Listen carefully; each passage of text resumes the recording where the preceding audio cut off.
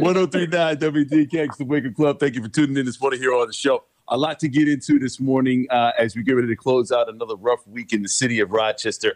9:22 is the time. Mayor of the city of Rochester, Mayor Lovely Warren, joins us now. Mayor Lovely Warren, it's another week, and here we are 7 days later from last week, and more rough news in the city of Rochester.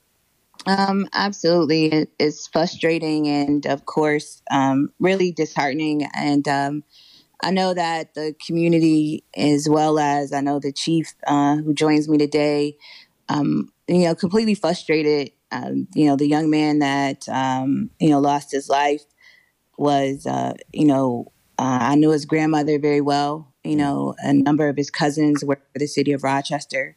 And so whether this hits close to home or not, no one, because of their challenges, should lose their life. And it's very sad that, we are responding to mental health in this way, and we have to do better. And I yesterday gave the commissioner, people talk about the person in crisis team, and the commissioner, I was speaking and gave her permission to, hire more social workers to look at how do we expand this team more quickly than we had anticipated, because they just started in January. We wanted to sort of ramp up to, get them acclimated, and do it in steps. But given what we're seeing, we recognize that we need it more right now. We need it right now. And so that's what we're doing. For the last month, we've had people boarded up in houses with guns. I had, a young man go in and attack his mother. And so, people are in crisis right now, and we need to get them the help, and we cannot wait. And we're committed to doing that. Chief, I gotta ask you, obviously this is a situation you don't want to see anyone die. You don't want to see anybody lose their life, whether it's a citizen, a police officer, any sort of situation. I just want to ask, in a particular situation like the one we had outside of the Open Door mission, when there is an act of violence, or there is an act of violence, I know a lot of people are like, well, where was the mental health team? Where was all the other stuff? The first call is to Rochester Police, right? Right, that's correct, and B, especially if in this case where you didn't just have this person just run into the place at the mission, go right to the kitchen area and take several knives and leave. I mean, it should have come to us first, and then the things we have to try to measure are exactly what's going on, first of all. Because the mayor had said at the news press conference, hindsight's 2020, and it's true. So I give her credit in the sense that we're debriefing over this incident now. But when you're there, even with the training to try to react as best you can to the different things that are being thrown at you. So now we have to decide also, is this appropriate for the behavioral health services? And if we've got somebody standing there with a knife, it's just not safe. So, and then the other thing is, I've heard some people asking, why didn't we just walk away? But, Tariq, if he, what if he decides to go back into the open door and hurt somebody in there? Or what if somebody's walking down the street that was hurt? Now, I'm a big believer that we look at all of these scenarios, we debrief, and look at ways that, we can do better. Is there something we can change or tweak? And I'm always open to that. But the mayor, if I can mention this too quickly, these things didn't make the news, but we've had several, 4 incidences where we've had people with behavioral health issues, some I would put on the extreme level, who were barricaded in their homes, had weapons, made threats against people, because the scenario put us in a position where we could delay it, hold off. Nobody was in immediate danger. It gave us an opportunity to wait it out, negotiate. In one case, we were there over like a 3-day period, constantly with officers there waiting because nobody was in danger.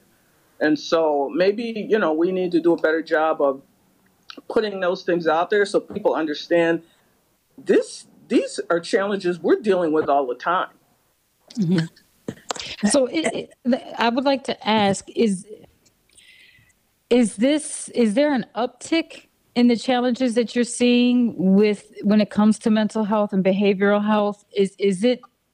Are you seeing this more now than ever before, maybe because of the pandemic and people aren't out as much? Or is this something that's just kind of been going on, but now it's been thrust into the spotlight?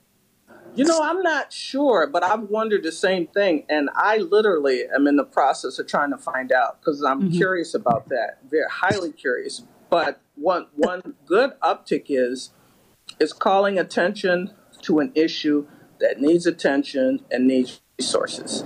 Yes. I don't know, but I think that, and I'm thankful that we have body worn camera video, right? Mm-hmm. Because now we're able to know and see exactly what takes place and what's happening. And so I don't know if this is an uptick or, as far as the barricades and things like that. I know that people are hurting right now and they need help. And so, we've been, working with, the University of Rochester. The commissioner has been working with Rochester Regional Health and, trying to get people the support that they need. And we're going to have to move quicker than we had anticipated because of what we're seeing. And, what we know, and one of the things that I implore the community on, because this young man is, as far as I know, was a good young man. He's graduated from high school, went on to college. Something was happening, and a good guy. And unfortunately, this happened, and so I know that his family is heartbroken, and our hearts and our prayers go out to them. But we're not. This isn't a kid that, from my understanding, was on drugs or doing any, this has just had a mental health situation happen. And so we brought the crisis team to bear, so 211 or call 911 if you see your loved one is having an issue right now. And suffering, I'm dealing right now with a young person that I just learned, started cutting and tried to commit suicide. And so we have a lot of people. I just read a report about our teenagers across the country committing suicide and having mental health breaks because of remote learning, because of, the pandemic.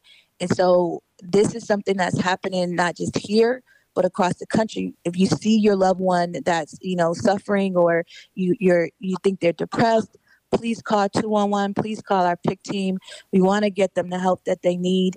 A mental health situation should not end in a death sentence. And if I could reiterate for the mayor, I think if this now means as she moves forward asking for resources that this community needs, for a lot of the things she just mentioned. Rain, you were talking about the uptick. That for me is one that she clearly has her pulse on a lot of the things the community is dealing with, and she's going to need to ask for resources. And it's my hope that seeing what's out there is going to encourage, others to give her the support she needs to get this done.